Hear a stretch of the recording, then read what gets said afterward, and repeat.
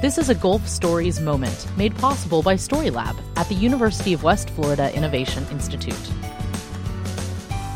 Well, hello again, everyone. From the University of West Florida's Innovation Institute, I'm Christian Garman with another Gulf Stories moment. My guest today, Dr. Della Scott Ireton, the Associate Director from the Florida Public Archaeology Network.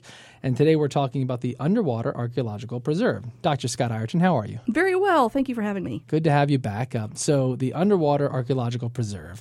Tell me about it. What is it? So the preserves are a program of the Florida Bureau of Archaeological Research, which is part of Florida's Department of State. We try to help them from the Florida Public Archaeology Network as much as we can with this program, but it's been going since the late 1980s, and basically it is a series of historic shipwrecks around the state of Florida that are interpreted for divers and snorkelers. And it's very much a partnership between the state and the local community, and then also FPAN chapters that help out as well. These are historic shipwrecks. They're generally popular dive sites, and they're nominated by local people. Everybody from charter boat captains to dive clubs to school kids have nominated these shipwrecks to become preserves. And state archaeologists check them out. They have to meet certain criteria, and then they interpret them for the diving public. When you say they're nominated, when that process happens, are these people who are doing this bringing shipwrecks to your attention that you didn't know about? Or? In some cases, that's true. In a lot of cases, these are sites that have been dived for a long time, and so we may know they're there. The state may be aware of them, but maybe not know a whole lot about them. For example, one off Miami, it was often called the Bear Cut Wreck. It's right near Key Biscayne, and it was nominated to become a preserve. It's in shallow water, and it's a really neat dive. Turns out, through historical research, we found out that it was a German racing yacht built before World War I, taken as a prize of war by the British, and then ended up being brought to the United States, and through a series of adventures, ended up being sunk.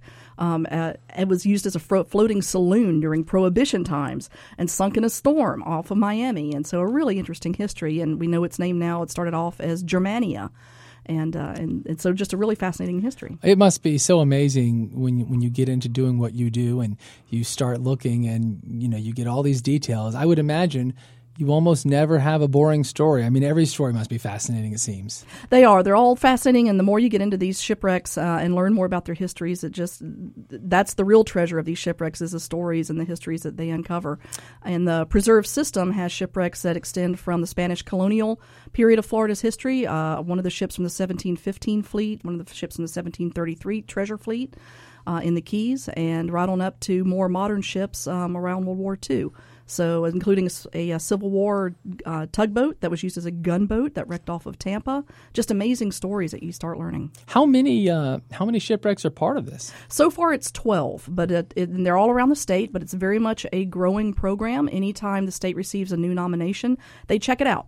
And the ship has to meet certain criteria, but it's things like be within state waters, have safe diving conditions, something interesting to see, good sea life to draw divers and snorkelers, and then we got to be able to identify it and know what it is so we can put its history with its bones. It's a big part of it, right? You got to be able to tell the story, not just dive it, but let people know exactly what they're looking at. Absolutely. And so there's a lot of historical research as well as archaeological research that goes into developing these preserves. We work with local divers, dive clubs, and dive shops to map what is there, and so that we can develop a site plan so that divers can take the site plan and do a self-guided tour of the site, know what it is that they're looking at, and then attach that to the history as well. So obviously several in the Gulf. Are they all in the Gulf? Is it some in the Atlantic? They're all around the state. We have several in the Gulf, a couple in the Keys, the Atlantic coast, and even one in the Swanee River.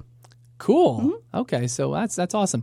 Do you happen to know off the top of your head the shallowest of the 12? The shallowest is actually the Germania, the German racing yacht that I mentioned, and it's down in Miami. It's in about 12 feet of water, so it's really good for snorkeling or for kids or people learning to dive. And then the deepest is at about 90 feet, and that's a shipwreck called Tarpon, which is off Panama City. And lastly, I'll ask you, people listening may say, hey, I want to know more. Is there a website? Where do they get more information? There's a fantastic website, museumsinthesea.com.